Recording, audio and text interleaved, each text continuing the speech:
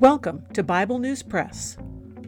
Our goal is to discuss biblical faith beyond cliches and buzzwords, whether such words are religious or political. Sometimes we sit around the table and fellowship. Sometimes we do a little time travel. It is all part of our journey with our Abba Father, who has given us the key to life.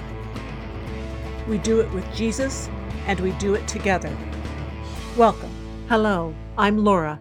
I will be reading Isaiah chapter 64 from the World English Bible.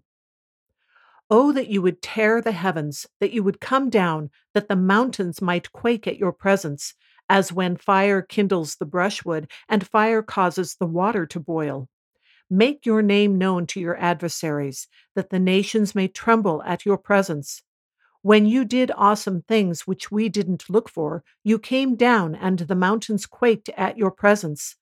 For from of old men have not heard, nor perceived by the ear, nor has the eye seen a God besides you, who works for him who waits for you.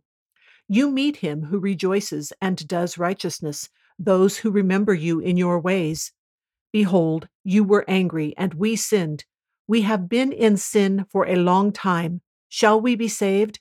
For we have all become like one who is unclean, and all our righteousness is like a polluted garment. We all fade like a leaf, and our iniquities, like the wind, take us away. There is no one who calls on your name, who stirs himself up to take hold of you, for you have hidden your face from us, and have consumed us by means of our iniquities. But now, Yahweh, you are our Father. We are the clay, and you our potter. We all are the work of your hand.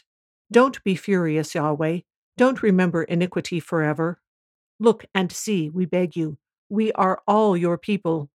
Your holy cities have become a wilderness. Zion has become a wilderness, Jerusalem a desolation. Our holy and our beautiful house where our fathers praised you is burned with fire. All our pleasant places are laid waste. Will you hold yourself back for these things, Yahweh? Will you keep silent and punish us very severely? That is the Bible News Press segment for today, but not the end of our journey.